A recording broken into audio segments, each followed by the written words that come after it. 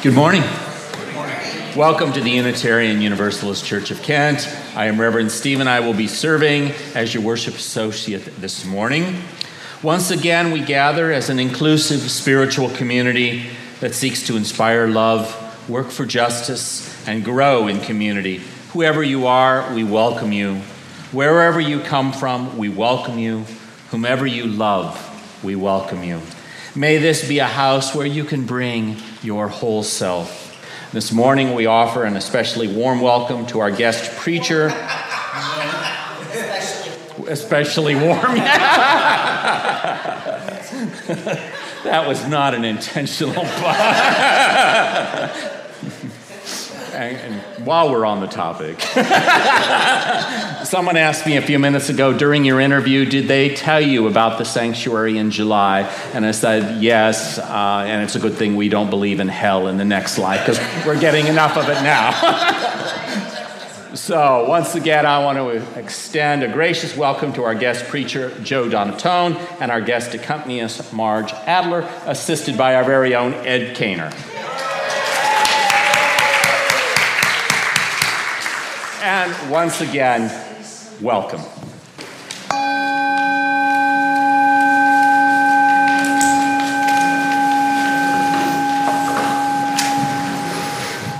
We are Unitarian Universalists. We light a flame within a chalice. It's a symbol of sanctuary and safety. It unites us in our time together.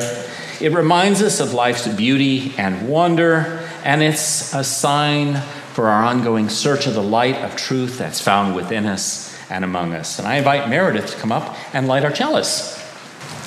These are the words of Reverend Lori Lobbin. We light our chalice flame for those who lived their lives in closets of shame, for those who furtively visited the bars where no one knew your name, for the Stonewall riot and the fierce trans women who fought, for the plague which still takes far too many, too young, too soon. So many gone, so many who never lived to see out gay kids singing on TV, out gay people serving in the military, marriage equality, families formed by intention. We light our chalice flame for all of these and for all our siblings of the rainbow surviving, living life out in the open with pride.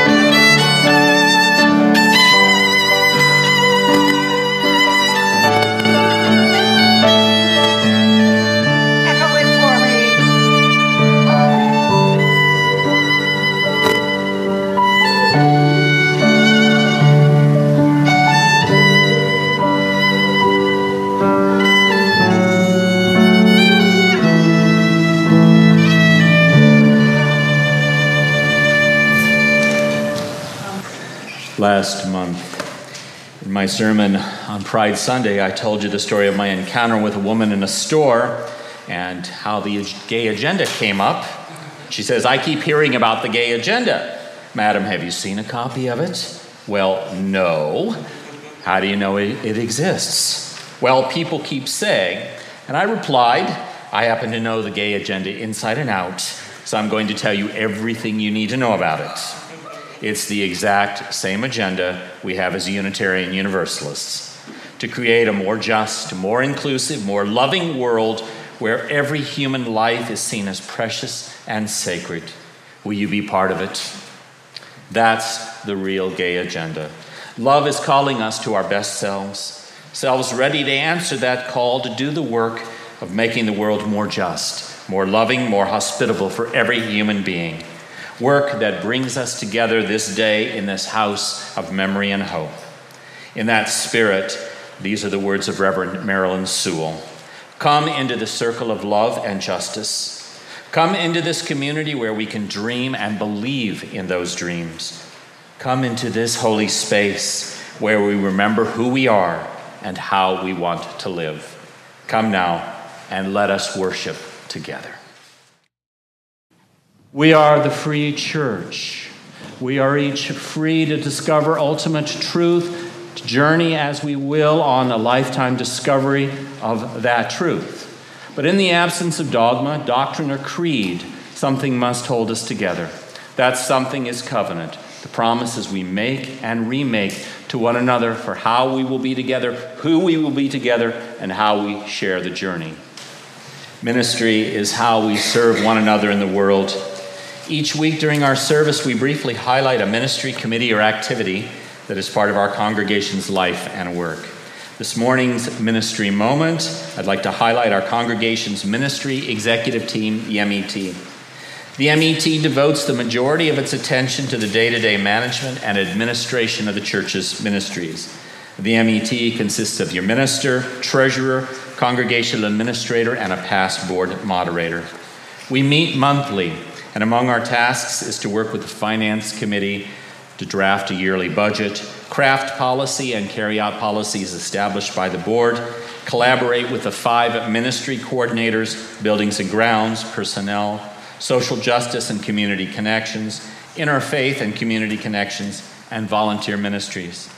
The MET also monitors and evaluates communication processes, monitors and evaluates program areas which are community within, income generation, lifespan learning and spiritual development, social justice and community outreach, UU interfaith and community connections, and worship and music. The MET's primary task is to support the mission, vision, and covenant of our congregation and to provide professional leadership. This, too, is the work of our church. Each week as we gather, we take time to reflect on the mystery that is life, to share joys and sorrows, and to hold one another in our hearts. In the spirit of love and care for one another, our candle of memory this morning is for Cheryl Casper, who died peacefully at 4 o'clock. Let's take a moment of silence to honor her memory and hold her family in our hearts. Our first reading is entitled, "The Inherent Wholeness of Every Being." It's by the Reverend Erica Hewitt. We, who are Unitarian Universalists, not only affirm the inherent worth and dignity of every person, we also affirm the inherent wholeness of every being, despite apparent brokenness. No one reading these words is a stranger to pain or the knowledge that things break or break down. Promises, friendship, sobriety, hope, communication. This breaking happens because our human hearts and our very institutions are frail and imperfect. We make mistakes. Life is messy. Brokenness happens. We're intimately acquainted with brokenness then, even as we believe that no matter how fractured we are or once were, we can make whole people of ourselves. We are whole at our core because of the great, unnameable, sometimes inconceivable love in which we live. As UUs, we believe that paying attention to something is an act of love. Witnessing and naming brokenness is how we begin to heal it. Some sorrows demand to be named out loud. My sister died. My body is fragile.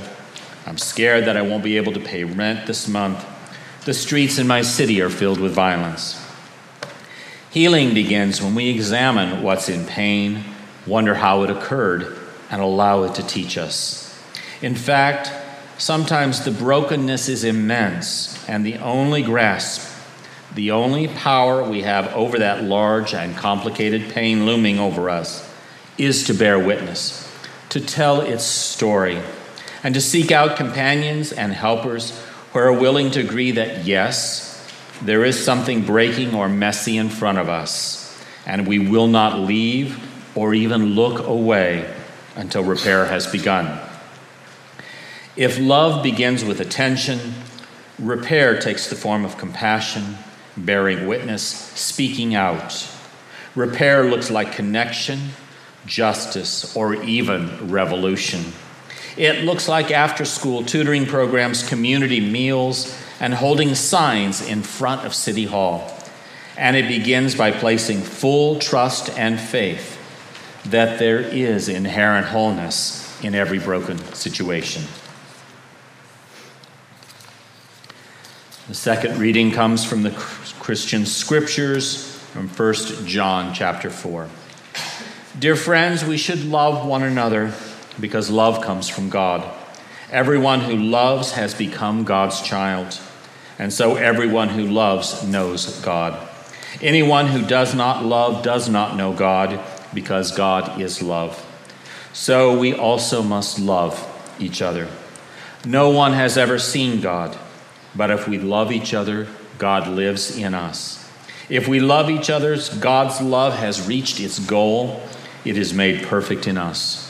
God is love. Everyone who lives in love lives in God, and God lives in them. Where God's love is, there is no fear, because God's perfect love takes away fear. We love because God first loved us. If we say we love God but hate any of our brothers or sisters in God's family, we are liars. If we don't love someone we have seen, how then can we love God? We have never seen God. God gave us this commandment. If we love God, we must also love each other. Good morning. As I'm sure you already know, I'm visiting from Florida, and I brought all this heat with me just for y'all. I promise I will take it right back with me. Yes. So my name is Joe Donatone. I'm a UU seminarian, and it is my deep, deep honor to serve you today. My beliefs were challenged in the early morning hours of June 12, 2016. I was confronted by the most horrific mass murder in U.S. history. Sadly, this record only held for about a year. The event shook me. It broke my heart, and it challenged my deepest understanding of love. At approximately 2 a.m., a single gunman opened fire on the patrons of Pulse nightclub in Orlando, Florida. The gunman killed 49 people and wounded over 50 more. The queer community in Orlando was immediately thrown into a state of fear, and that fear rippled far beyond the borders of our city. My friend DC lives in central Louisiana, and she remembers it as follows, quote, "We were a community in fear following Pulse, yet we still met, mourned, and held vigils. A college student in a small town near where I live organized a vigil. He was in a town where he was actually fearful that violence would happen as they flew rainbow flags and read the names of the victims aloud. The grief and fear were present, but the love outweighed it all. The beauty," she writes, "is in the love." The beauty is in the love.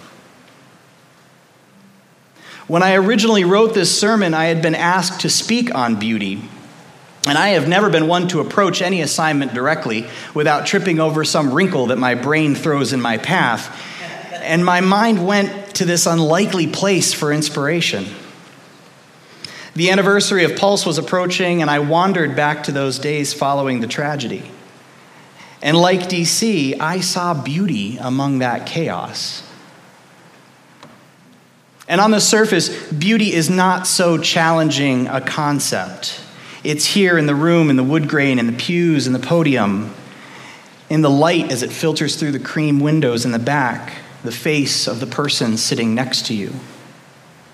We encounter beauty 1,000 times a day. The beauty I want to share is a complicated beauty. The beauty I want to talk about is a beauty that endures. The beauty that refuses to be diminished and silenced by tragedy. I have seen that beauty. That beauty that shines through trauma. That beauty that transcends pain. It is a beauty sustained by love. Now, I would argue that this challenging beauty is sustained by the type of love we heard in one of our readings today. The Apostle John writes about this love in his letter to the early Christian church. He wrote, "We love because God first loved us. If we love God but hate any of our brothers and sisters in his family, we are liars. If we don't love someone we have seen, how can we love God? We've never seen him. God gave us this commandment. If we love, we must love each other as brothers and sisters." In this passage, John is challenging those early Christians to love universally as the divine loves us without exception. And it's wonderful to love an ideal. It's wonderful to love those moments where our world and the people in it line up with our idea of perfection. And John represents this idea of perfection as God. If we are able to love God, an idea, a mystery, unseen and unseeable, but we can't find that same love for the people right here, right now in our lives, then that interpretation of love is false. It is a lie. So if we love a vision of the world as it ought to be, but not as the world really is, we are liars. And liars as in we're not being truthful to ourselves and we are imagining a false idea of a perfect world, one that does not respect reality. So when I suggest that John asks us to love without exception, I mean that we should love hopefully, and we should meet each other with love right here and now. We carry in our hearts the idea of a perfect divine love, and we should reflect that love towards each other without exception. And this may sound familiar to some of you. Our early ancestors, the Universalists, found this message of love and they lifted it up high. For them, God loved the world completely and without exception. They were certain that this universal love was our ticket into heaven. Our job here on earth, keep reflecting that love. Become beacons of that love, no less. A love placed within us by the divine and a love that grows more perfect as we lean into it. The name for this type of love for one's community is agape. This love is the building block of community, and for me, this love is beautiful. As a city, Orlando has been processing our collective grief for 3 years now. And many of us are to the point where we can explore our feelings deeply and engage in the work that we need to engage in to heal. And this is a collective work. It is the co-creation of meaning, and that is hard. It is a work that relies on this idea of agape love. And yet, processing work done or not, the complexity of the Pulse tragedy still overwhelms me. To quote another friend, my friend Sue Ellen, I think says it best, and she says, quote, "I went to the healing concert a week later at the Dr. Phillips Center for the Performing Arts. It was the most beautiful concert I have ever attended.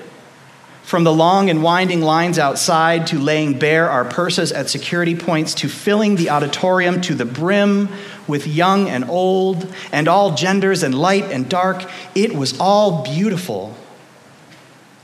Sitting in the darkness, breathing in, breathing out. It was all about feeling this terrible tragedy body to body, sensing the loss through the music, with our ears and our eyes and our hearts and our heads, and shedding our collective tears for those whom we knew or didn't know or would never know. That was tragedy in its most beautiful form.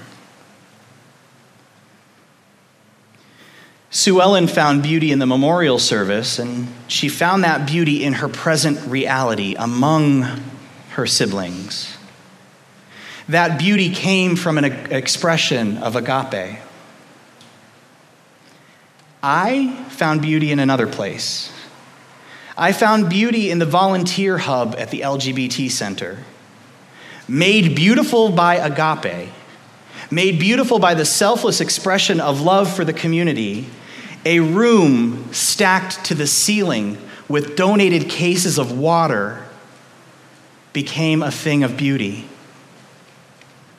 Cars rolled up heavy with more and more cases, destined for the volunteers coordinating mourners and vigils out in the Florida sun.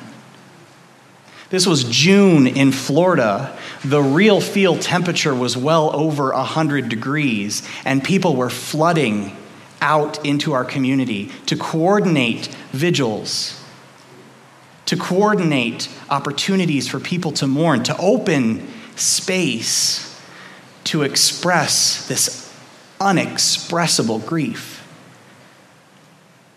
We donated a lot of water to those people because it was the least we could do. In another corner of the center, a massage therapist was giving chair massages for free. And volunteers who had been presenting a brave face all day freely wept into the face rest of that massage chair. As the days of recovery drew on and on, hundreds of people arrived to offer help. A dear friend of mine saw how grief touched every single member of our community, every single helper from out of town who showed up. She printed up small red business cards to inspire and embolden the hearts of the volunteers. And these cards simply read, "You matter." These were and still are expressions of love like the love John is talking about in the scripture. These are moments when we set aside our superficial differences and acknowledge the worth and dignity of every person. When the divine in me honors the divine in you. When we reflect God's love for creation. When we allow love to spill out of us in a common, tender lament for the very soul of our community. The unconditional love for our siblings in all our struggles and imperfections. The love that God inspires within us, that we might simply find comfort together as a community that grieves. That agape, you matter, that is beautiful. And it's unfortunate that sometimes it takes a tragedy for community to find this love. And I mean not to diminish the significance of the 49 victims of the Pulse tragedy. They didn't die simply to awaken love in the city of Orlando. The city found this love and these moments of beauty despite the tragic circumstances. This was beauty we found in the reality, in the shared experiences. It was not the beauty found in a love for the ideal world. In an ideal world, this wouldn't have happened. And this is what I mean when I suggested that today we might have a complicated kind of love and a complicated kind of beauty. This is a beauty that finds its way through pain and suffering. And these moments of beauty, these moments of community love are beautiful because they are a glimmer of God. They are beautiful because they are a glimmer of the goodness we seek and cannot always find in our difficult lives. This beauty, like all forms of love, serves to remind us why we are here and why every moment of our life matters. It is the beauty that reminds us that you matter. And it's easy for me to stand up here with the benefit of 3 years of processing and look back to find the brighter and rosier aspects of Pulse to share with you. But in a free and responsible search for truth and meaning, it would not be fair to joy wash the tragedy. It was ugly. It was painful. It was a queer hate crime. It was a hate crime against the Orlando Latinx community. It was sweat and grit and tired feet and tired souls. It was weeping until there were no tears left and bodies that didn't care that well of tears was empty and still heaved and shuddered with grief anyway. It became a gruesome pantomime of sobbing. And I saw this most often in the families, 49 families, who were trying to make sense of the loss of their young and vibrant children. Their aunties and uncles who were just a day or a week or a month ago, so full of joy and life. The ugliness was the white supremacists and gun nuts trying to capitalize on a narrative filled with Islamophobia. And it was my minister giving interview after interview, beseeching the community to turn against these lesser demons of fear-induced hate until her voice grew hoarse and gave out for a week. My friend Sam says it like this: then Pulse. It shattered our collective communities in ways we still don't fully understand. When picking up the pieces, many realize that we have more in common than we thought. That maybe the world isn't full of liars. That maybe we were lied to. That it takes a horrific tragedy to break us completely down to reveal our true nature towards one another: love. That community isn't just because we live near each other, it's in our hearts, in our shared trauma from Pulse. The light shines brightest at night because it needs contrast to be seen and appreciated. So only in our darkest hour, when confronted with the question, do you hate your brother, did people defiantly stand and say what they believed all along: no, we love them. So what does this mean for us today, 3 years and nearly 1,000 miles away from the Pulse tragedy? As lovers of love and seekers of beauty, what meaning can we derive out of this utterly ugly moment in LGBT and Latinx history? For me, it reminds me that many things in life are far from my ideals. There will be trying times ahead, and there will be more ugly moments. Fred Rogers, that Mr. Rogers, suggested that when we encounter these moments of tragedy, that we look for the helpers. Amidst the incomprehensible, he suggests that we find the one thing we can readily recognize: the beautiful moments of people working from love and giving of themselves to aid their fellow humans. But I suggest that we are challenged with an additional duty. We are not a people content with turning our attention only inward. We know a love that we happily share with the world. It can be a tough job, but we must reflect that love outward into the world. We must become beacons of that love. We cannot simply look for the helpers. We must be the helpers. A good many UU churches borrow a covenant written by James Vila Blake in 1894 for his congregation, the Unitarian Church of Evanston, Illinois. And their covenant is, love is the spirit of this church, and service is its law. This is our great covenant, to dwell together in peace, to seek the truth in love, and to help one another. If my talk today speaks to your heart, and you are called to be a helper, to be of service, these early Unitarian ideas might be a good fit. Let us try to live into these time-tested values, and let us try to make the world a more beautiful place with our love. And now we will enter into a time of reflection. Now, these are words adapted from Laura Lynn Bellamy. If here you have found the courage and the strength to be yourself, offer others the opportunity to be themselves as well.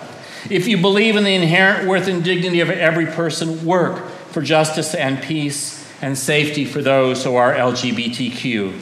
If here you have found freedom and hope, take it out there into the world. If you have found comfort, go and share that with others. If you have dreamed dreams, help one another, that our shared dreams will be real. If you have known the love that transcends our understanding, share that love with the world and let it guide you toward the beloved community. And now, blessed by our time together and allied with the larger love that holds all of us in its embrace, may we go forth in hope and in faith to continue inspiring love, seeking justice, and growing in community. May it be so. Blessed be, and amen.